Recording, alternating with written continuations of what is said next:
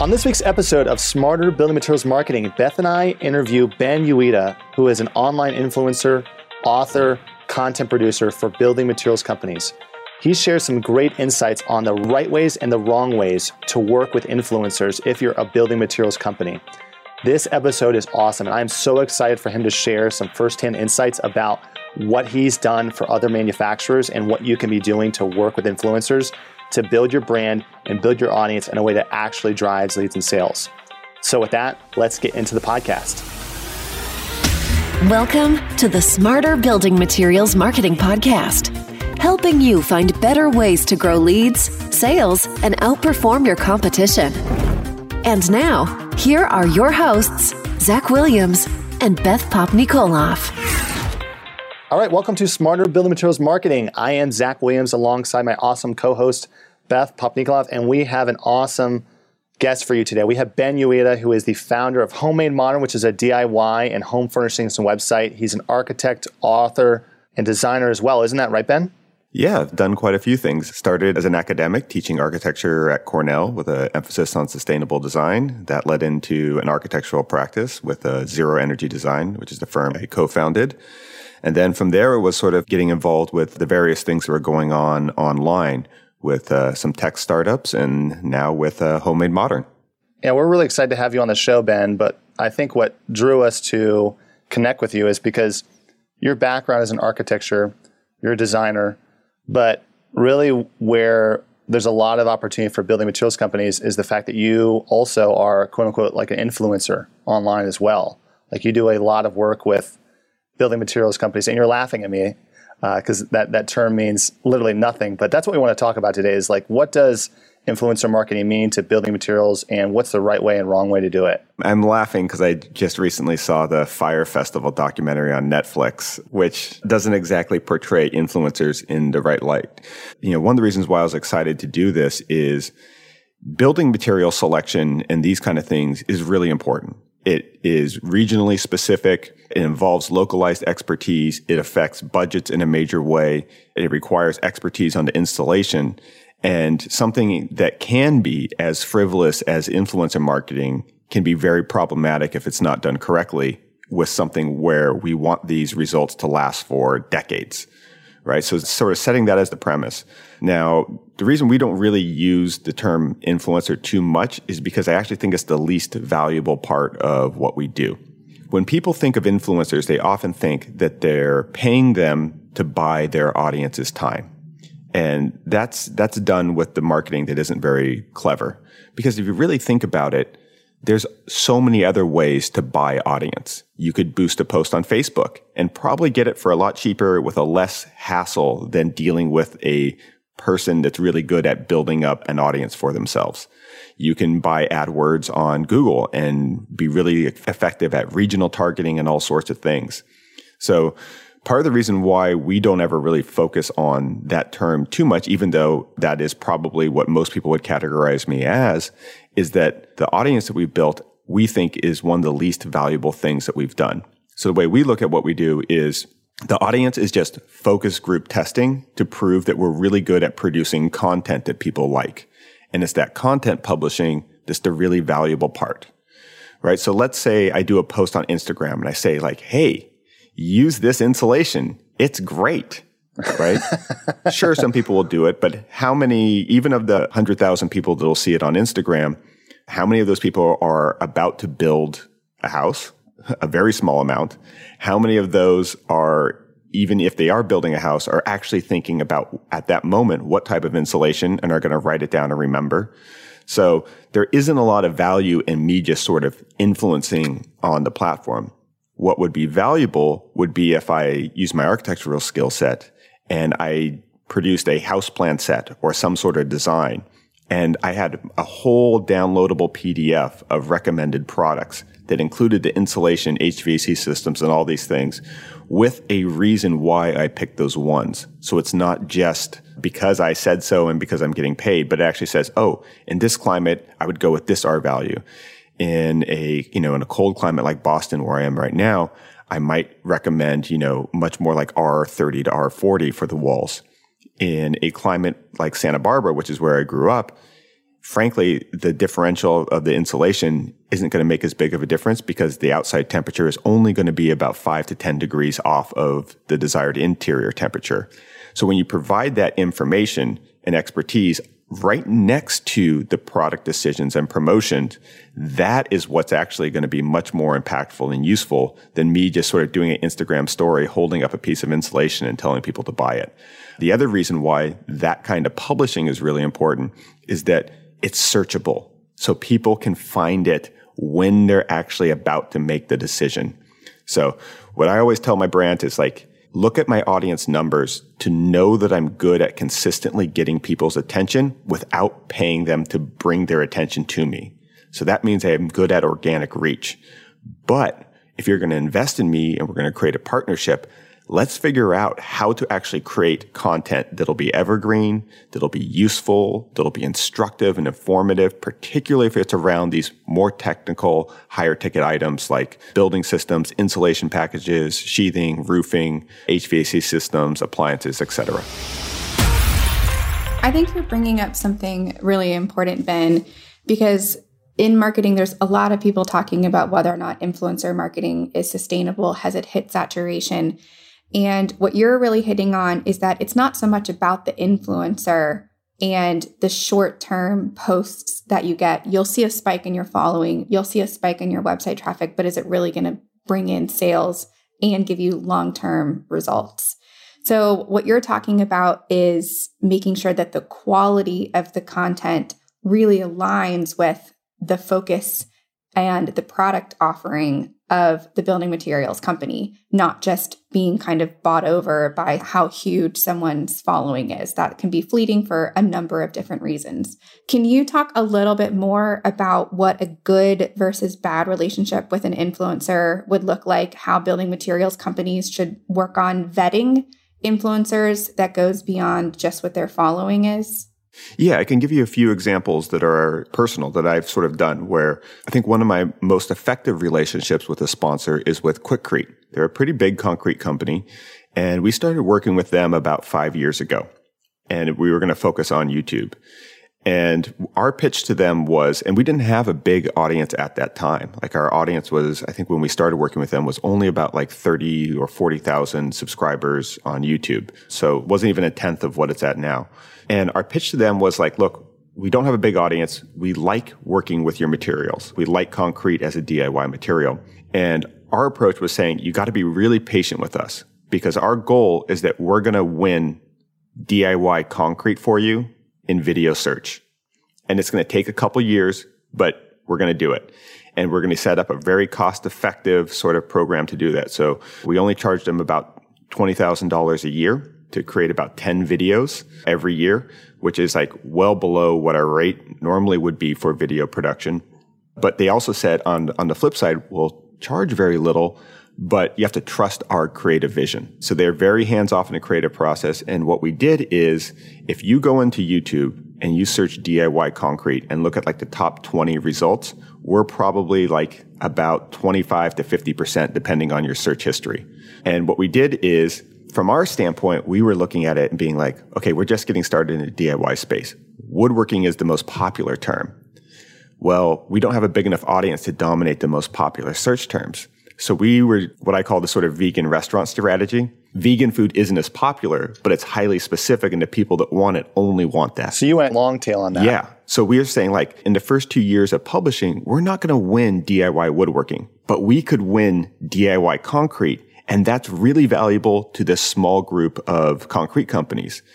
So now we dominate DIY concrete search terms on Pinterest, on YouTube, and have built this really long-term relationship with Quikrete, where every year we just renew the exact same deal.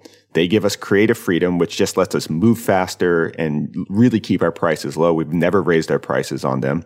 They're fantastic to work with. Sometimes they'll even put ad spend to kind of boost the performance of some of the videos if they see it. They'll bring us out to trade shows now to do demos and all sorts of things. And every year we sort of still build around the same thing, which is dominating that search term. And it really helped them move from considered a construction product to having this whole new kind of DIY market. And they'll bring up some terms, they'll do their analytics and say, hey, can you help us with countertops? Okay, we'll do 3 countertop projects over the next 2 years, and we'll start to slowly build up on that search thing too. So that's an example of like a great relationship where there's a very specific goal that's not about just getting a lot of views off of one-off things. On the flip side, probably if I open my email inbox, I'll see a lot of offers for like one-off deals. And the efficient ones are from direct-to-consumer companies because they have coupon codes and all this stuff. And they're really good at it because they're in complete control, right? There's no retailer in the middle. So those are pretty effective, but it's very transactional. If I do a project with Squarespace or, ButcherBox or something like that, or Blue Apron, I know what I'm doing. The audience kind of knows what these companies are because they're saturated. There's a clear way to see if it's working for them. And that's nice. But for companies that have a sort of retailer in the middle, it's much harder to track all these things. And so if I work with like a sort of a typical company that goes through retail, the ones that don't do it effective are the ones that are like, they overpay and they get charged more, especially if they have creative ideas that are not going to be good for my sort of organic numbers. They get highly specific. They have product vanity, which is one of the biggest mistakes people make. For example, if you work with a company that makes like a non-interesting product, like a garbage disposal, right? So I recently worked with Moen on a garbage disposal thing. No one wakes up in the morning or opens up their internet or Pinterest to be like, you know what I want to see? I want to see a beautiful picture or video of a garbage disposal, rotating, well lit, tastefully shot, sleek, modern design. Like, no. But you know what they would like to see? Is like crazy stuff going into the garbage disposal. Absolutely. So interested in that. Right. So when I worked with them, we were sort of going through this idea, and it takes a lot because people that sort of rep these products, they're their babies. And they really want to show you their baby pictures of like, look at this beautiful garbage disposal. And it is like, as far as garbage disposals go, it's pretty cool looking. Like it's all sleek. It's like a cleaner sort of a casing. It looks more like something you'd see at the Apple Store, but it's still not interesting by itself. So the challenge was to help people sort of say, okay, we know you have product vanity, but that's not no one else cares about your kids, let alone your garbage disposal. So let's build around the idea of what's actually interesting. And what's interesting is putting a 3-pound gummy worm down a garbage disposal on a live feed, and then asking the audience what they want to see go into next, and just shoving random things down this garbage disposal. So the things go wrong when people sort of insist on product vanity. And then that's what we see as bad influencer marketing, is when you're standing in front of a product that's totally incongruous with the rest of your feed because they insist on having their product front and center in every image. I work with so many brands where they're just like, my audience wants to see me design cool stuff and then share the design ideas, the building plans, the technical documents, and the justification for the things that I chose with them. That's why they're watching my content, is to get ideas and to get instruction. So if a product company sort of says, let's interrupt that flow because we want to show you what our thing looks like and we want you to crop out everything else and it just be about this thing, one, it won't just be not as effective as it could be. It'll actually build resentment of like this annoying thing that's shoved in people's face when they're used to coming to that stream or feed from that. So the ineffective sort of marketing is I think largely attributed to what I like to call product vanity. And a lot of influencers sort of enable that because we lose clients sometimes if we say no to that. Interesting. And it's much easier just to say yes, take the hit, deal with the negative comments, grab the money and move on. But the reason why we don't like to do it isn't from some sort of altruistic or, noble nature. It's simply because we don't like doing sales. And when you do deals like that, they tend to be one-off. Our big clients we work with year over year. So Ryobi we've worked with for 5 years. Home Depot we've worked with over 5 years. Quikrete we've worked with over 5 years. And every year we just re-up. And it's just like, and it makes it so much easier. It lets me focus my time in the design studio and building stuff and experimenting and not answering more emails or trying to convince people to hire us. That's interesting. You know what I think is really compelling, Ben, about what you're describing here is that there's an easy money grab for you as somebody that's in this space. But what you're trying to do is you're trying to get people what they're looking for. Like, people are not online watching your videos to be sold a product. They're there to be entertained. They're there to be educated and informed. And like, I'm looking at your YouTube, and this is interesting. Like, you're saying like, we don't care a ton about the views or the numbers and things like that, but you've got videos on here that are like, you've got 5.5 million views on like your top video, and you've got over 1 million subscribers on YouTube. And then on Instagram, you've got almost 150,000 followers. But what you're saying is that it's about the quality of the content. And I think for building materials companies, this is, I think, like the most crucial thing, because you're not selling cosmetics or clothing. Like, you're selling something that might take, depending upon the project, if it's a home project or DIY, obviously that's different. But if it's an actual home project, it could take 6 to 18 months before you get the sale. It's not an instant e-commerce thing. Right. And with building products in particular, you have to be convincing often to two different parties, both to the consumer and to the contractor, right? And you often have to win them over in different ways. So we are doing a project right now with the Western Red Cedar Association, and they wanted me to do some deck projects. So as a designer, I don't want to do a deck that just looks like any other deck. I decided, and I was looking at their catalog of things, and they have 6x6 cedar posts. So these big, solid, 5.5 inches by 5.5 inches by 12 foot long. And they're not cheap. They're pretty expensive. And I was like, it'd be really cool is to do a deck that's kind of floating on top of my concrete patio that's made out of these like solid 6x6s. Now, any contractor would tell you that's incredibly wasteful and things like that. But on the flip side, because there isn't any other framing, I can do this as a one-person DIY thing. So I don't need to have a second person helping me to get things level and stuff like that. I can just screw one thing to the next and have it all just floating on top of the concrete. So it actually, if you sort of discount the fact that you need to hire two people to do it and can do it yourself, it makes up for that extra sort of material cost, and you get this thing that's really aesthetically nice. So when I first mentioned it to my contractor friends, they're like, that's wasteful. When I show what it looks like, they sort of get it. And then when they see, oh, wait, one person could do this by themselves, that actually does make sense, because you're investing in better, thicker, more substantial materials, making up the cost difference by putting in your own labor. So that is like the way you sort of do it, is you show the visually appealing thing that looks a little bit different, but you explain the justification and how you're adding value. You're not just making something look different for the sake of looking different. And that sort of is what we think is how you sort of win both the construction experts and the sort of consumers at the same time. It's with the same content, but different sort of messaging points that are going to reach each one of them a little more impactfully. I really like that, because I think when we think about influencer marketing, it's like, it's only consumers. And what you're saying is like, no, it's consumers, it's contractors. Are you also seeing that there's like opportunity for architects and builders as well in the world that you live in, Ben? Yes. So here's like the flow, right? So smart home stuff is really big right now. That's probably one of our biggest categories, because they are having a challenge of not just selling the product, they have to explain what the product is. It's totally new categories. If you think about what would be a typical flow, is a consumer sees something cool, like a demo, right? And they bring it to their contractor and are like, can we do this? And the contractor will say yes or no, depending on whether or not they do it. If the consumer really insists on it, then the contractor types into YouTube. I've seen my contractors do this. Go right to YouTube. How do I install this, right? So there's an opportunity for companies by having really good install videos, and not ones where they go, hi, here's the product. Check it out. Let's have it spin around on a Lazy Susan and show it from all angles. And while we tell you how awesome, no, get right to the point. That person's probably on their cell phone in the field. Get right to the point, explain, here's how you install it. And it just goes.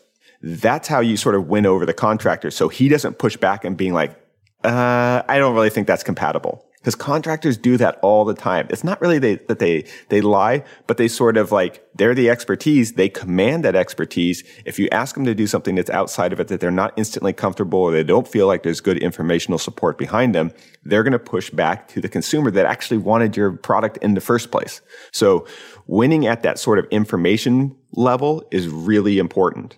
And I think that's a great way to use contractors as influencers, even if they don't have a big audience.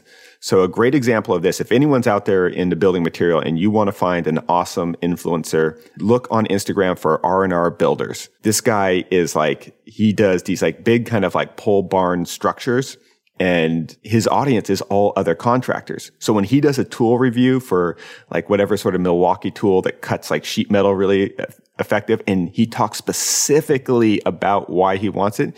Even though his audience isn't in the millions, I guarantee you he's moving thousands and thousands of these pretty high-end power tools, right? He does great videos. He's got his drones. He's got everything else. But what's most important is he explains why he likes something and why it's effective. And again, creating that sort of informational reasons that make a contractor feel comfortable knowing that they're going to have their questions answered without even talking to anyone or calling a number or anything else is going to help them not push back against the consumer.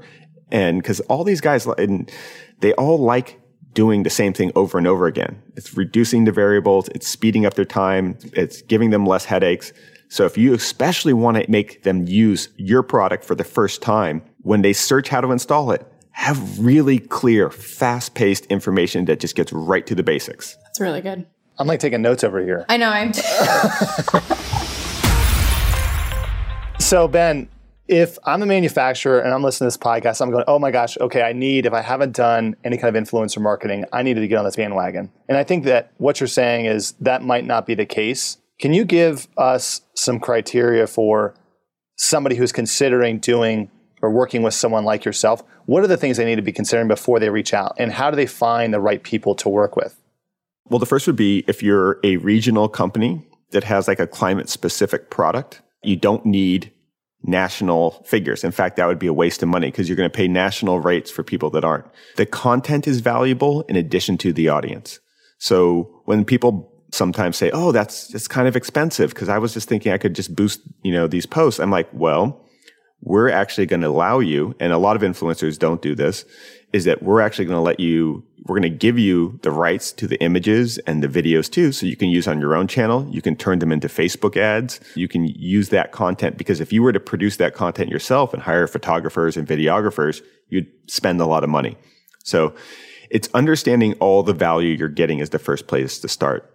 And if you think you're just buying audience, you're going to probably underbid and not get very good people. Realize that you're actually commissioning production, and production is actually the expensive part that's hard to avoid paying for. So it's understanding all the value so that you get the most out of it, and that's getting the content itself in addition to the audience reach. It's finding people that actually would use your products organically and that have expertise around them rather than just transactional. It's why I think like the HGTV personalities are kind of worthless unless it's like a direct consumer good, like a paint color or like a furniture line or a specific countertop kind of thing. Tell me what you really think, Ben. I mean, we get approached by those sort of things all the time. And there's sort of this perception that they're incredibly popular. They're not. The average HGTV show doesn't actually do that many views when you look at it. And my estimation is that a lot of the commercials on HGTV that run on those things actually cost more to produce than the show itself. And all you're really getting from watching that show is just before and after and style guides. But people aren't going to make their decisions from seeing that. They're going to make it from Pinterest. They might see something like that, but then they're going to search it down on Pinterest and sort of create that board that puts it all together. So I would say if you're a product company, the first thing you want to do is be honest about your product. And is it something that consumers care about or not? If you're insulation or something HVAC, they don't care about what it looks like. No one's going to look at a one-page magazine ad of insulation and be like, that's it. There'll be some people that are really interested in building performance, and they'll want to hear like the logic about how it works. And that's like fantastic information marketing that you can create. But be honest about your product. Know whether or not it's really an interesting thing or just something that people need to fill out in the boxes, and then build around that. When people sort of delude themselves into thinking their products are something that they aren't, that's where they spend money in not too wise of a ways. So I can give sort of an example of sort of some ideas for different categories that I think could be cool. Yeah, please. Absolutely. That's cool. Okay, so if you're a company like, say, that makes a unique building product like structural insulated panels, SIPs, or like ICF blocks for insulated concrete forms, that's really novel, right? Because it's different construction. People love different construction. That's why consumers will go to their contractor and be like, I want to build a hay bale house. And the contractor says, it's a terrible idea. Your house is going to have like rats living all in the walls. But the idea about a differently built house intrigues people. That's why people like Rammed Earth or these different things, or people love clicking on videos about 3D printed homes. So if you're one of those companies, you know you're going to have a little bit of a novelty factor. But again, it's going to be like when they go to the contractor and the contractor's used to building typical stick framed houses, they're going to say, no, this will cost more because I don't know how to do it as efficiently as I know how to do this. So if you create, though, your own house plan, right, and you say, this is for, let's say we're targeting like California because they passed these new accessory dwelling unit kind of regulations. So we're going to create a kit and a little plan. So I would say you don't even need to work with an influencer that's famous. Just work with someone, that has a design or architecture background that can actually design a very cute little like 300 to 400 square foot accessory dwelling unit. The little, granny corners in the backyard could be this little home office that's in the backyard. Create the whole package of content around that. Create a plan that has your sort of structural insulated panels as the star that makes this happen with predictable sort of cost for the materials. Then you just put that up. You create a really nice web page for it. It could be a standalone. It could be part of your site. Create a really nice page that says free plans for accessory dwelling units that are appropriate for California, right? People that are searching for those things will find that page. And especially if it says free plans. Then if you actually deliver on that and provide content that they would otherwise have to pay for, they're going to be already like thinking that you guys are great. And what you're doing there is that you're also saving them a ton of money, because if they had to hire an architect individually to do that, one, that architect might not spec it around your sort of plans, but they would have to pay a few $1,000s to have someone draft up those things. That's like a great example of how you don't need to hire someone famous. Hire someone that has the expertise and then make it available and bring in that sort of search. If you're a company that makes, let's say, stone veneer, I'm seeing in your background this lovely stone veneer on the walls. It might be doing like a fire pit project or showing like a DIY video.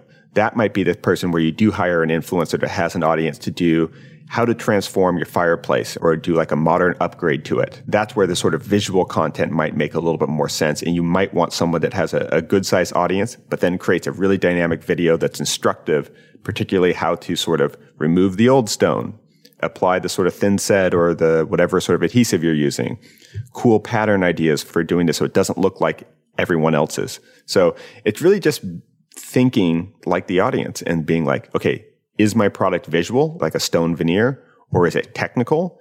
And then picking an appropriate path for those characteristics. The other thing you said there, Ben, I think it's important is when you're talking about creating this content, we use that term loosely.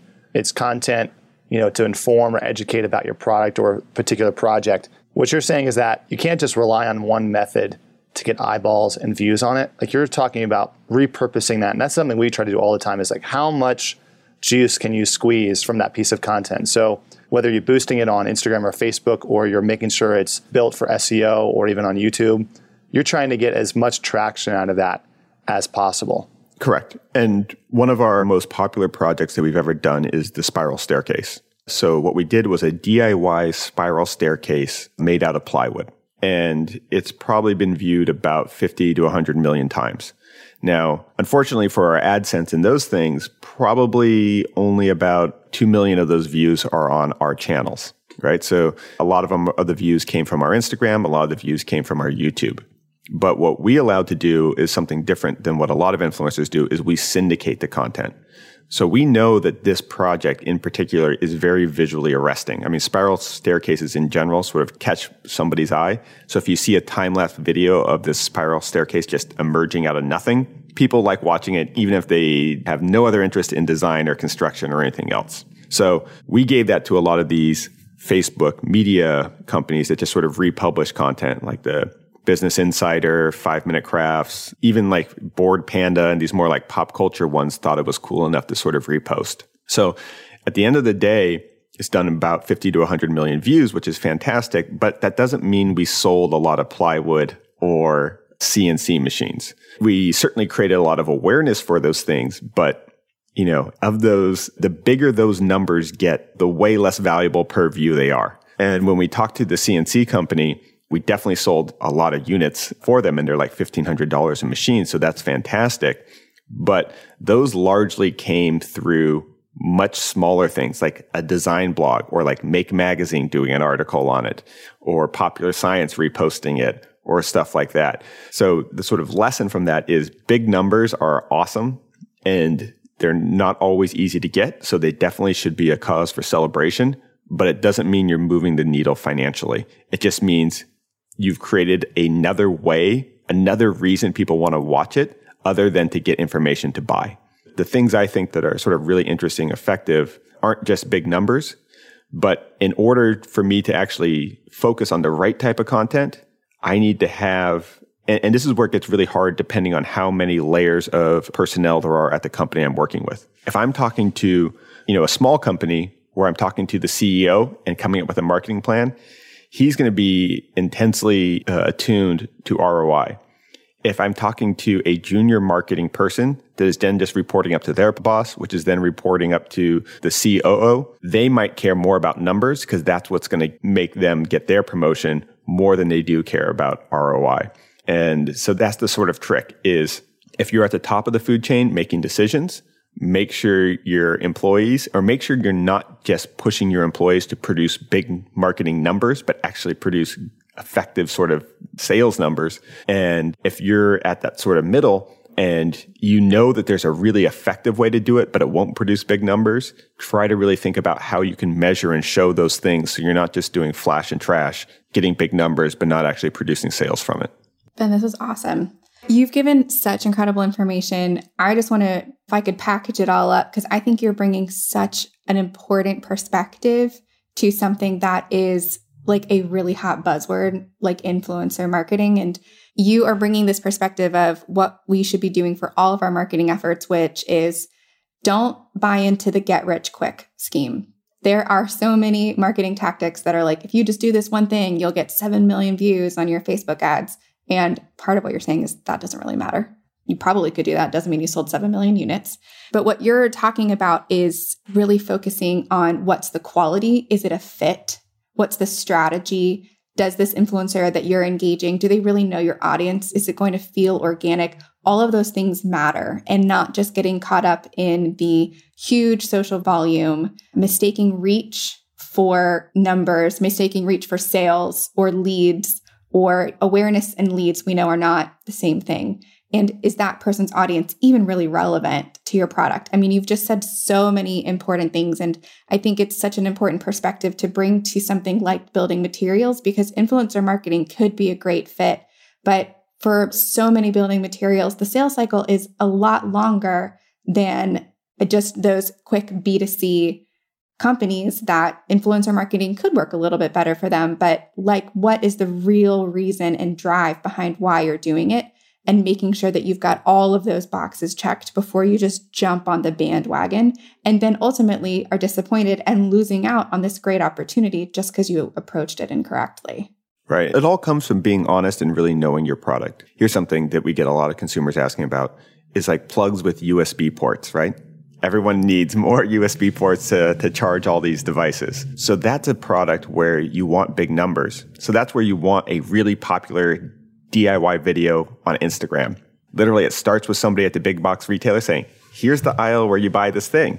And in a 1 minute video, you could show how to buy it, take out the old one, flip the circuit breakers to turn it off so you don't get electrocuted, switch out that one and do that, right?